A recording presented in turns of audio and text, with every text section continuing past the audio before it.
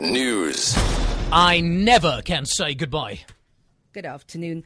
COSATU in the Western Cape has launched an application in the Equality Court in Cape Town against the rollout of the MyCiti bus service.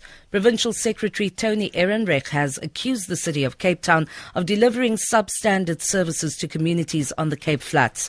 He says they want the court to compel the local authority to increase the number of buses in poorer areas and to beef up security relating to the service.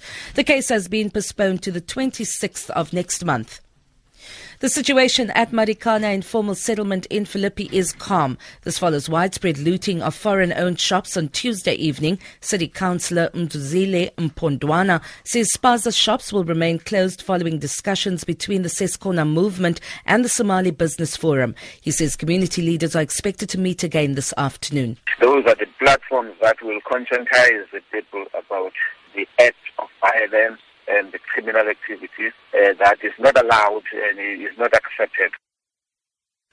A Durban businesswoman and contractor who was involved in upgrades to President Jacob Zuma's Nkandla home, Thandeke Nene, is expected to appear today in the Durban Commercial Crimes Court. Nene faces charges of fraud and corruption in two unrelated matters.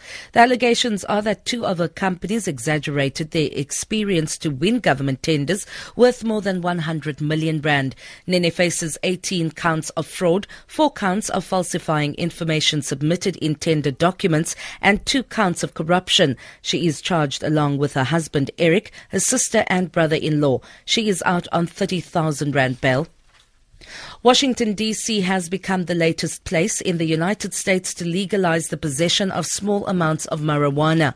The BBC's Gary O'Donoghue reports from the U.S. Capitol. At a minute after midnight, it became legal for the 700,000 or so residents of the District of Columbia to grow, smoke and possess small amounts of marijuana, about a sandwich bag's worth, according to Washington's mayor.